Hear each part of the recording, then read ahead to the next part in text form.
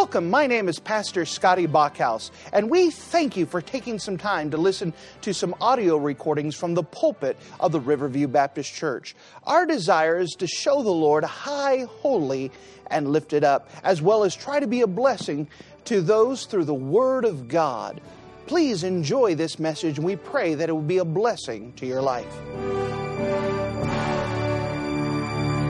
And if you wouldn't mind to take your copy of the Word of God and turn with me to the New Testament book of Revelation. The New Testament book of Revelation, Revelation in chapter number 1. Revelation in chapter number 1. We are on the downhill slide of this series of the Millennial Kingdom. The Millennial Kingdom, of course, is the 1,000-year reign of Christ. And with the emphasis that we're placing on the Millennial Kingdom is what we do on this earth now will affect us for 1,000 years. And once again, some people have the idea that I'm saved, I've been born again, I've been forgiven of my sins, that I'm going to go and enjoy life everlasting. And praise the Lord, heaven is going to be a wonderful place. But before we get to heaven, proper eternity future, we have a pit stop called the 1,000-year reign of Christ. And the 1,000-year reign of Christ is going to be on this same earth that God is going to restore to Garden of Eden conditions. And there's going to be some things that are different, but some things will work the same. And that what we do on this earth while we're alive here and now will affect us for 1,000 years. And we explained on Sunday morning that there are some people who are going to be faithful to the Lord, and God is going to say, "Well done, thy good and faithful servant. Thou have been faithful in little, thou shalt be ruler of many." And we have the idea that what we do now will affect who we rule. And remember, there was that one wicked, slothful servant we spoke about on Sunday morning. He was wicked because he let people die and go to hell. He was slothful. That means he was lazy. He did nothing. Absolutely nothing. And God called him wicked because he did nothing. He was called wicked. And for 1,000 years, that wicked man, the Bible says, is set aside into outer darkness, where there's weeping and gnashing of teeth. He's still in the millennial kingdom. But God says, I couldn't trust you, so get over there. You did nothing on this earth now. Can't trust you to do anything over there. Get over there. For 1,000 years. And the weeping and gnashing of teeth is the idea that there's going to be a lot of regret. For 1,000 years, can you imagine? I should have done something for the Lord. I should have done something. For 1,000 years, God says, Jesus putting you aside, I should have done more. I should have done something.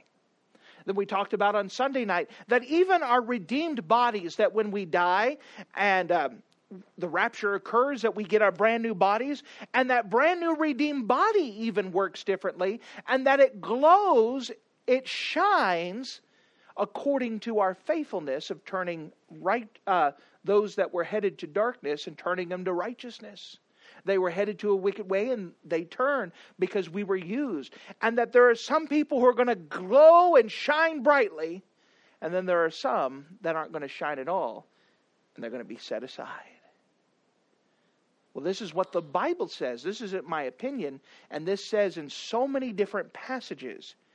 I think I've said it before, I'll say it again, that the more that I study and the more mature I become as a pastor, the more that I'm convinced that my primary job is to prepare people for the time yet to come. My job is to prepare you for eternity. My job is to prepare you for the millennial kingdom. And to let you know that what you do right now matters. And if you do nothing now, it will affect you for 1,000 years. This is serious stuff. This isn't just curiosity stuff. Oh, this is good stuff. This is heavier stuff. This is life and death stuff. This is something that will carry on with you after this life. So with that preamble in mind, look with me in the book of Revelation, chapter number 1. Revelation, chapter 1, and notice with me in verse 1. Revelation chapter 1 and verse 1. Notice what the Bible says. The revelation of Jesus Christ, which God gave unto him to show unto his servants things which must shortly come to pass.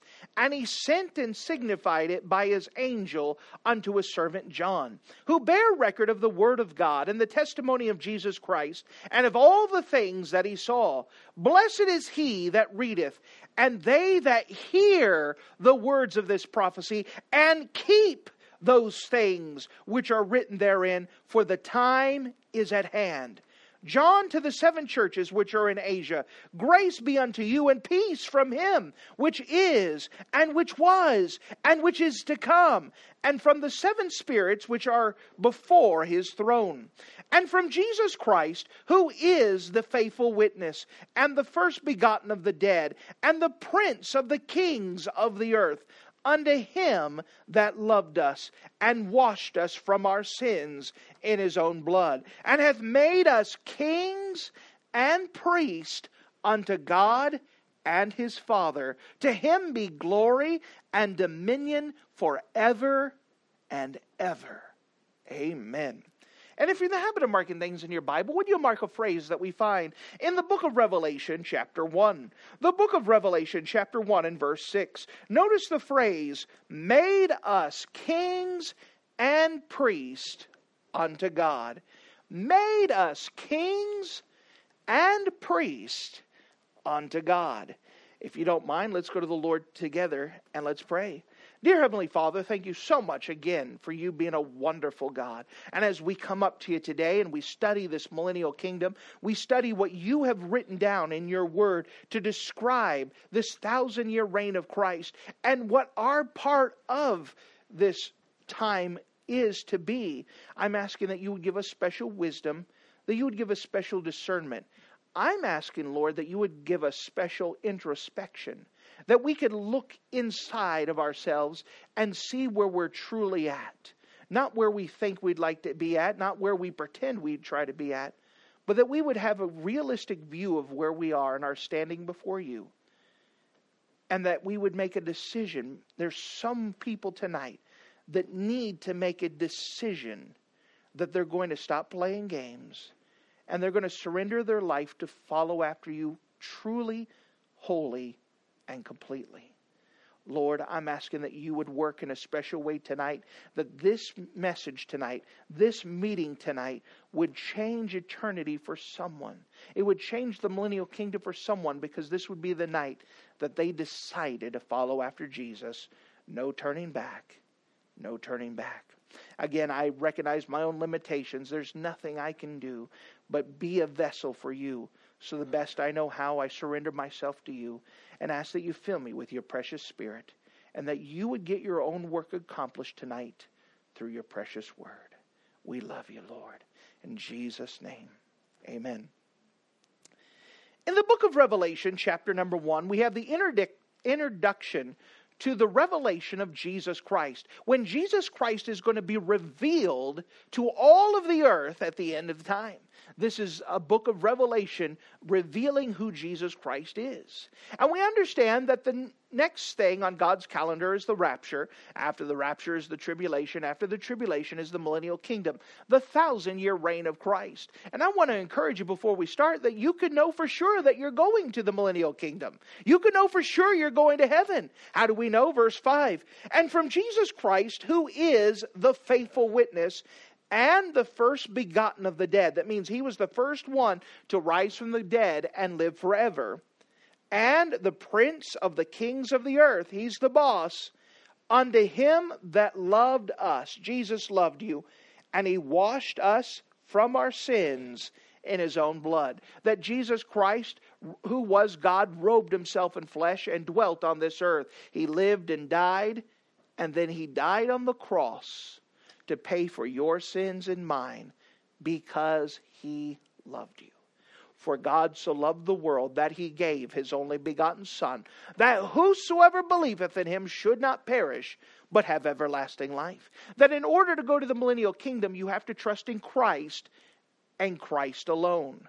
There's nothing else. There is no other God, no other spirit, no other animal, no other wind, no other nature, no other Buddha, nobody that you could trust in and Christ at the same time. It must be Christ and Christ alone. It is only Him that saves. It is Him who has died for you.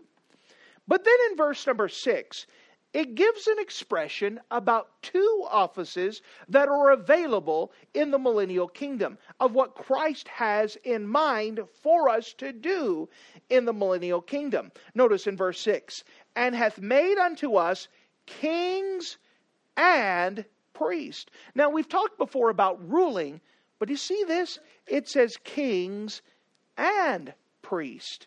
Unto God his Father, and to Him be glory and dominion forever and ever. Amen. You know, this isn't the only time that it mentions it. It mentions it quite a few times, that idea that we're kings and priests. That's what God has for us. May I show you just a couple? Notice with me in the book of Revelation chapter 5. There's a couple more scattered throughout Scripture. We're just going to see just a couple passages in the book of Revelation on this. Revelation chapter 5.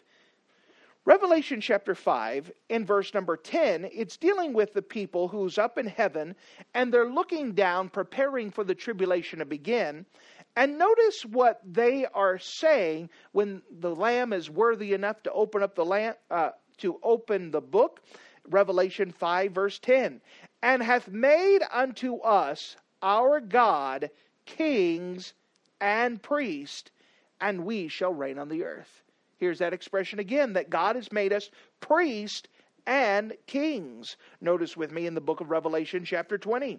The book of Revelation chapter 20 is the passage specifically dealing with the 1,000-year reign of Christ. It talks about 1,000 years, 1,000 years, 1,000 years.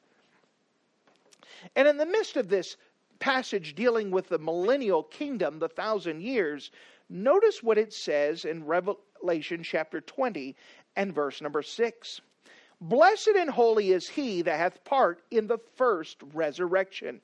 On such the second death hath no power, but they shall be priests of God and of Christ, and shall reign with him 1,000 years. So once again, in fact, I just showed you 3 times. There's more. 3 times in the book of Revelation I've showed you where it mentions that 2 offices, 2 positions that are open in the millennial kingdom that God desires for us to have is to be priest of God and of kings, rulers. Now, what does this mean? Well, first of all, I'd like to show you the priest of God. What does it mean that God wants us to be the priest of God in the millennial kingdom? What does this position entail? What is involved in it? Well, if you don't mind, this idea of priest has the idea of going in between. And as priest, all the saints in the millennial kingdom are going to worship. And so as priest, we are going to help direct worship. We are going to help intercede or go in between God and bring up the prayers and try to be an encouragement. And then we are to communicate the knowledge of God to those that do not have redeemed bodies.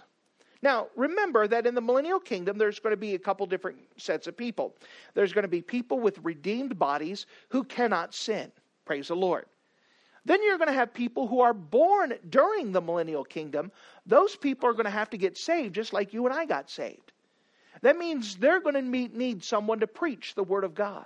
They're going to need someone to go between and show them the Word of God. And praise the Lord, they're going to be perfect. They're not going to mess up. They're not going to stutter. They're not going to forget verses. Praise the Lord. You're going to have that. You're going to be perfect to communicate the truth to people and to be able to encourage them and to trust in Christ themselves and to teach them to grow in Christ. That's part of our job in the millennial kingdom that God wants to put us to put into there. You know, the Bible gives an Old Testament illustration. Notice with me in the book of 2 Chronicles chapter 19. 2 Chronicles in chapter 19. In the book of 2 Chronicles, what we have is Jehoshaphat the king has put an administration within his kingdom. Jehoshaphat's the king of Judah, And in order to make sure that his kingdom is a righteous kingdom, now we know it's not going to be perfect like the millennial kingdom, but it is going to be a righteous kingdom. What he does is he sets up judges and priests to help administrate his kingdom to make sure that it is righteous. So remember, as you're looking in the Bible, Genesis, Exodus, Leviticus, Numbers, Deuteronomy, Joshua, Judges. Then we come to Ruth, 1 Samuel, 2 Samuel, 1 Kings, 2 Kings, 1 Chronicles, 2 Chronicles. 2 Chronicles, chapter number 19. 2 Chronicles, chapter 19. And notice with me starting at verse 4. 2 Chronicles, chapter 19 and verse 4. And Jehoshaphat dwelt at Jerusalem, and he went out again through the people to Beersheba, to Mount Ephraim, and brought them back unto the Lord God of their fathers. And he set judges in the land throughout all the fenced cities of Judah, city by city, and said to the judges, Take heed what ye do, for ye judge not for man, but for the Lord, who is with you in the judgment. Wherefore, now let the fear of the Lord be upon you. Take heed and do it. For there is no iniquity with the Lord our God, nor with respect of persons, nor taking of gifts. Moreover, in Jerusalem did Jehoshaphat set the Levites, and of the priests, and of the chief of the fathers of Israel, for the judgment of the Lord, for controversies when they returned to Jerusalem. And he charged them, saying, Thus shall ye do in the fear of the Lord, faithfully and with a perfect heart. And what cause soever shall come to you of your brethren that dwell in their cities, between blood and blood, between law and commandment, between statutes and judgments, ye shall even warn them, and they shall trespass not against the Lord, so that wrath come upon you and upon your brethren. This do, and ye shall not trespass.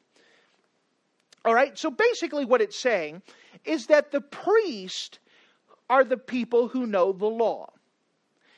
And what's going to happen is that if somebody has a conflict, they're going to go to the priest and say, what does the Bible say? How do we fix this argument? How do we fix this thing? Does that make sense? And so this is what Jehoshaphat did, is that he sent the priest who knew the Bible and scattered them out and said, these are the people you go to. So if you have a problem, you have a conflict, you have an issue, go to the priest. He'll open the Bible and he'll judge or rule or discern according to the law. Does that make sense? This is part of what we're going to do, is that we are going to use the Bible, God's Word, to help people with the decisions they need to make. Now, if I could put an idea here, you cannot teach the law if you don't know the law. You can't teach the law if you don't know the law. Now remember, this is one of the offices, positions, that's going to be in the millennial kingdom. You know what the qualification is to be the priest? To be faithful in the word now. Now. If you say, I'm not going to read my Bible, I don't care about the Bible, why should God put you in that position in the millennial kingdom? You understand what you do now does matter. If you say, the Bible's boring, I don't get much out of it, then you're not going to be able to judge according to the Bible. Now, we understand that in the millennial kingdom, things are going to work different with a mature, with a perfect body, redeemed body, and all that stuff. But what we do now will affect later. Does that make sense? I'm building a case here that's part of it. If you don't care about the Bible now, if it's not important for it now, if you're not hungry for it now, then God is watching, He's judging, He's going to go up there, and He's not going to put you in a position because you weren't found faithful with His Word. Notice, if you don't mind, we go to the second concept. Not only the priest of God, but the Bible says that we are going to be kings of God. We're going to be rulers on this earth. Now, remember, we've already discussed part of this. We discussed that Jesus is going to be the head of the government.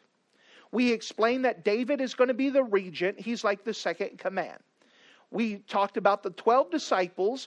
They're going to be specifically in charge of the 12 tribes of Israel. And then the ruling saints, we're going to rule over the cities dealing with the people in the millennial kingdom. Now, we've already talked quite a bit about this, that how do we become rulers? Well, it's dependent on our faithfulness to the Great Commission.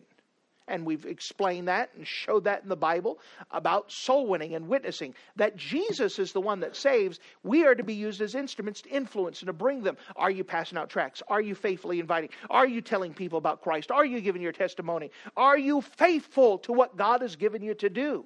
Well, if you're not faithful, He's not going to give you a position later on. We've already discussed this. We're building up a case and we're just doing a little bit of a review right now. But let me show you something dealing with the idea that we're rulers. Turn with me to the book of 1 Corinthians. The book of 1 Corinthians chapter 6. Now in the book of 1 Corinthians chapter 6, it's dealing specifically with the idea that Christians are not supposed to sue other Christians. It's a bad testimony. That we don't need the world's court, the world's flesh, to judge us, to judge between us, because guess what? One day you're going to be a ruler.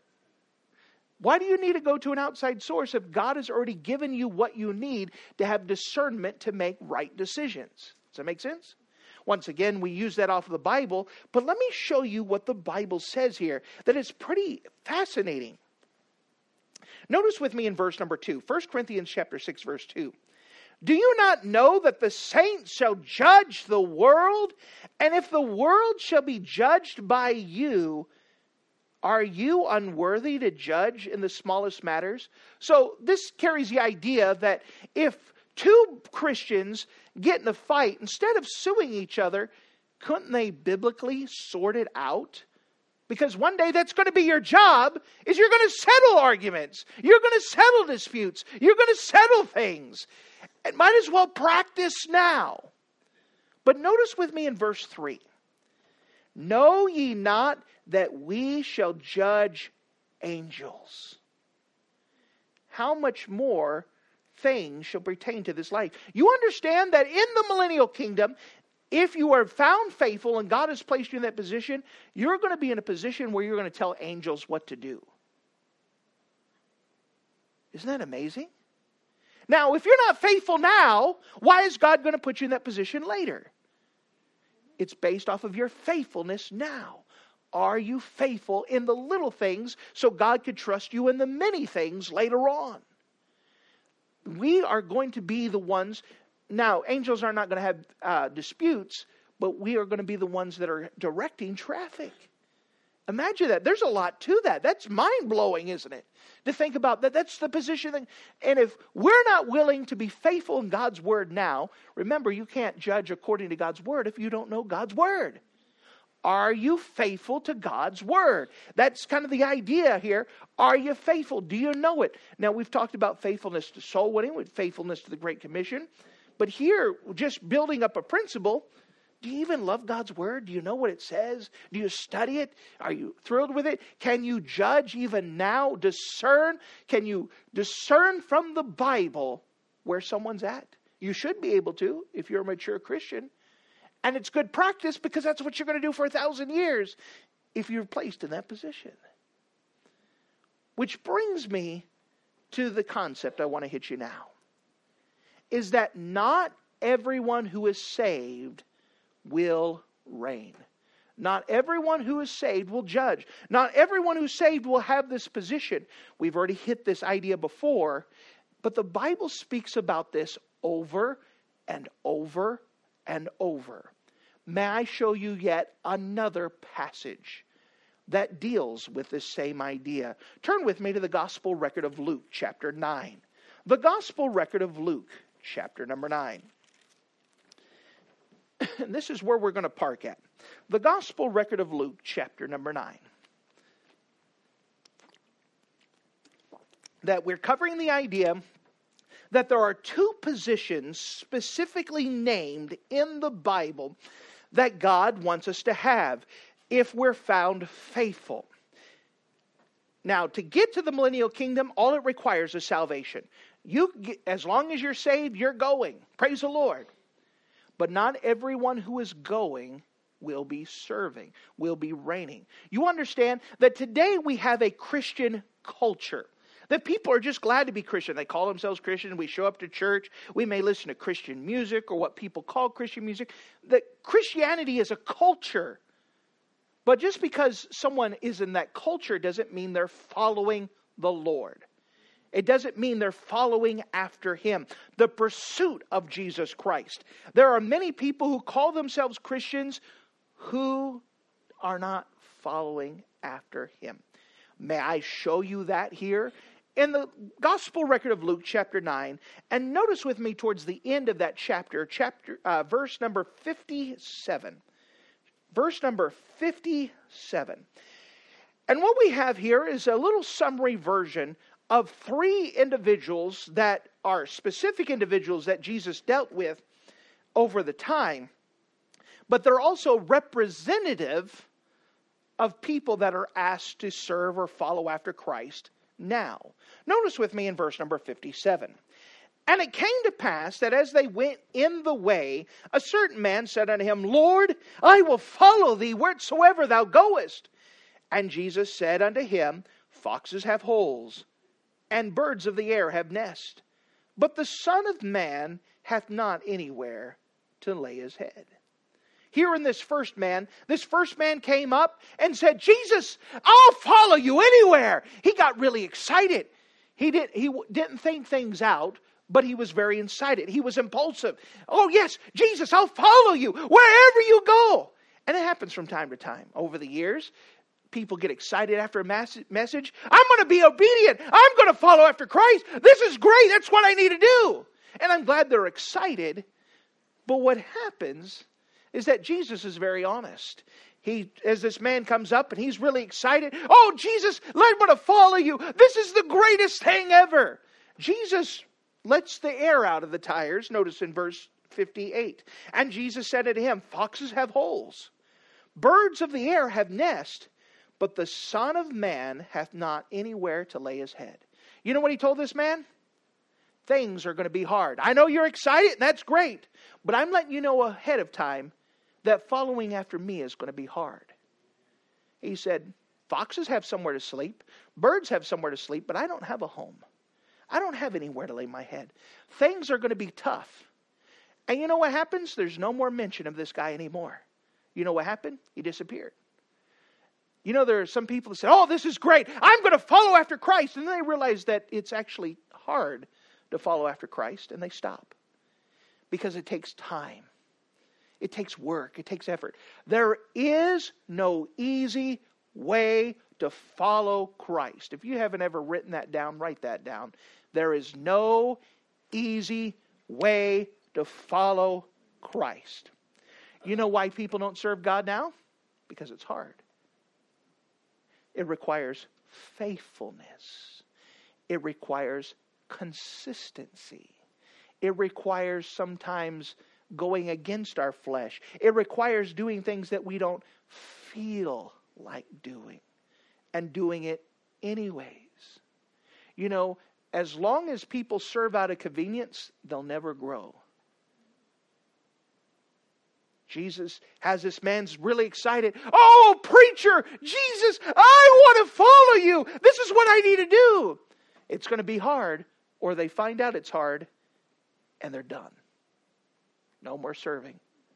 No more going. And this is one reason why not everyone will rule in the millennial kingdom. They like to call themselves Christians, but they don't like to endure hardness as a good soldier of Jesus Christ, as the Bible says in the book of 2 Timothy chapter 2. Endure hardness as a good soldier of Jesus Christ. You understand? In order to follow after Him, in order to be His disciple, in order to pursue after Him, to found yourself faithful, it is going to be hard. There is no easy way to serve Christ. That means you have to wake up.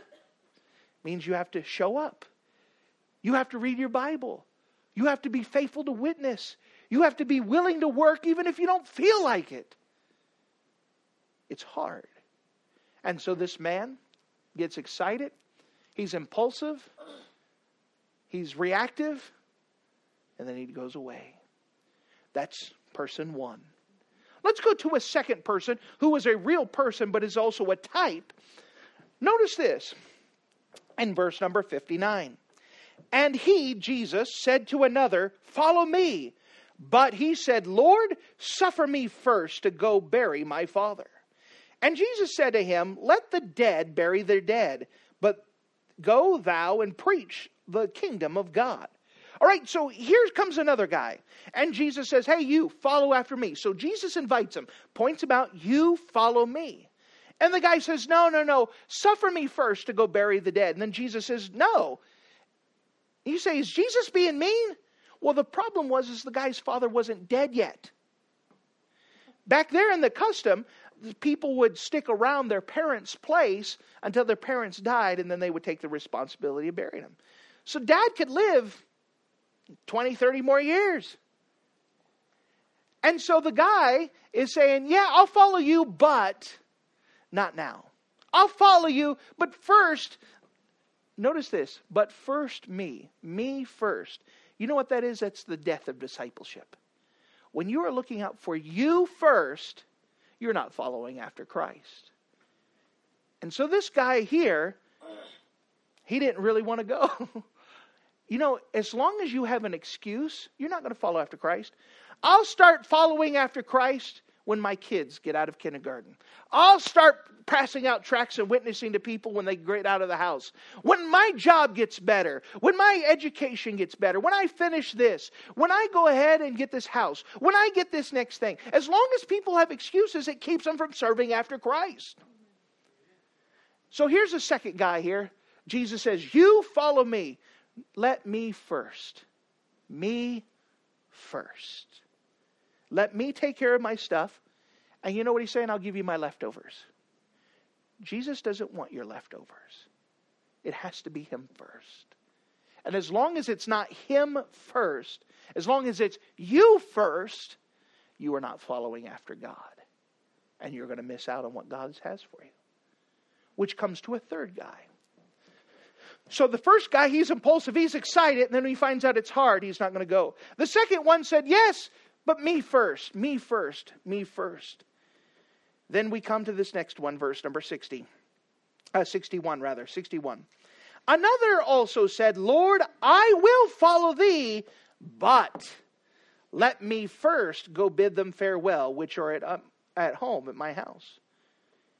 And Jesus said unto him, "No man having put his hand to the plow and looking back is fit," notice this, "for the kingdom of God." This guy's not fit. What's going on here? This guy says, "I'll follow you, but," there's that word, "I'll follow you, but let me go take care of this, and let me go take care of this."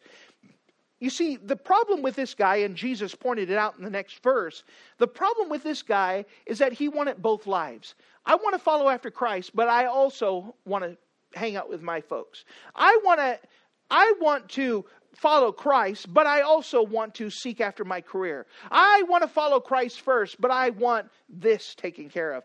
And what's happening is that you have this idea that he wants two worlds. He's not opposed to following Christ, but he won't make the choice to completely follow after Christ. He's half-heartedly following after Christ. He's insincere about it. That I'll follow you, but... And so he wants to have both worlds. And let me tell you, you cannot be completely sold out if you're riding the fence. By the way, this is where that term lukewarm comes into play. The idea of lukewarm is the idea that he doesn't make a complete choice. The Bible talks about in the book of Revelation, as it's rebuking one of the churches, the church of Laodicea, that I'd rather you warm or hot, but you're lukewarm, and I spew you out of my mouth. It makes God sick when people say, "I'm not opposed to following after Christ, but you've never made a decision to follow after him." You understand? No one follows after God by accident. It is a purposeful, willful choice. You must choose to follow after Christ and mean it. That means you set aside things. I'm not saying you quit your job. I'm saying your heart's completely devoted to Christ. What would you have me to do? What would you have me to do? My life is for you. My life is yours. It is not my life anymore. The least I could do is give it to you, and you live my life to be pleasing. You live my life to reach other people. I'm an instrument. I'm dead. I'm completely sold out to you. You see, there's many people that says, I'm not opposed to following after Christ, but they don't choose to follow after Christ. They never made this decision. I am going to follow after him. So notice what Jesus says. Now this is important stuff. Notice this last verse, verse 62. And Jesus said unto him, no man having put his hand to the plow and looking back is fit for the kingdom of God. So here's the illustration. It's using a farming tool. And so a plow would be an instrument that you would hold with both hands. Then you would have an oxen before you. And as the oxen would move, you would have the furrow that would go into the ground. And it would go ahead and plow that ground. Now, as you're plowing, you have the responsibility of keeping your eyes ahead to make sure that you have straight rows. Because if you're farming, you want straight rows. You can't have them curve all over the place because then you don't use the land efficiently. And so the idea is that any man putting his hand to the plow and looking back is not fit for the kingdom of heaven. When you look back, you're not focusing on what you're doing, and you get distracted. You're not going to be obedient to what God's given you to. And Jesus said, you are not fit.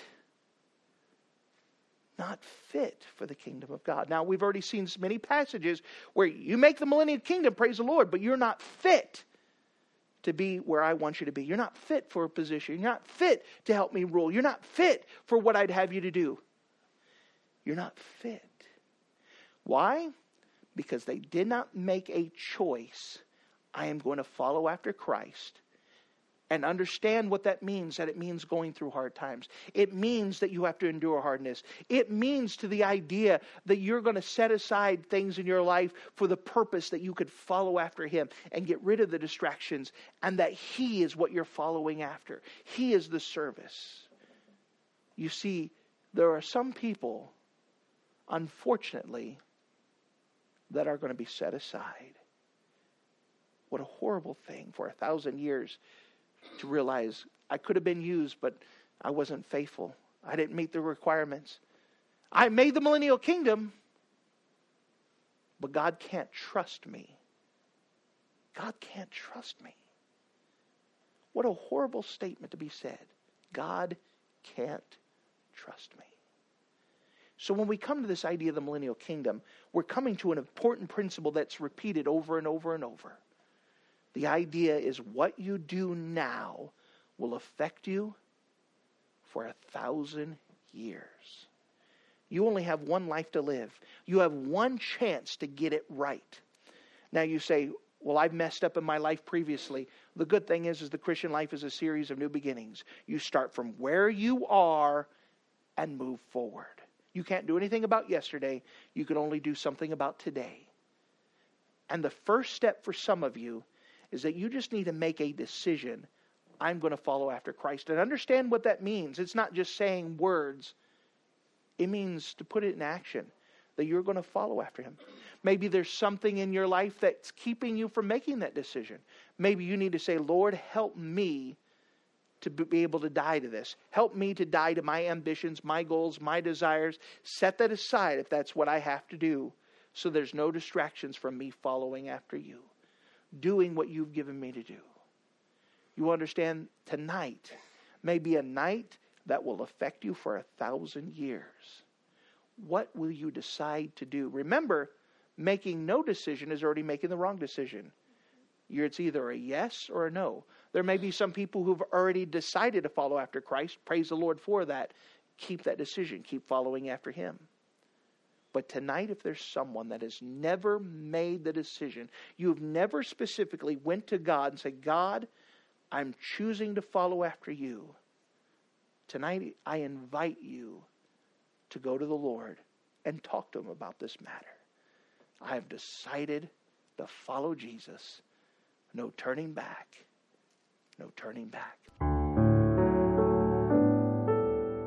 Thank you for listening to this audio message. This is Pastor Scotty Bachhaus, and I encourage you to take this information that you just received and make a specific decision to follow after the Lord. If you don't know Jesus Christ as your Savior, let me beg you to take the time to receive Jesus Christ for the forgiveness of your sins. If you are saved, I encourage you to make a decision in your life to help you get closer with the Lord. If there's anything specific we can do to be a blessing or to pray for you, we encourage you. Look us up on the internet at riverviewbc.com. Once again, that's riverviewbc.com. Or if you would prefer to call us, you can give us a call at area code 920-530-6308. Once again, that number is 920-530-6308. If there's anything we can do to be a blessing or an encouragement to you, please let us know. We would love to make ourselves available. Thank you.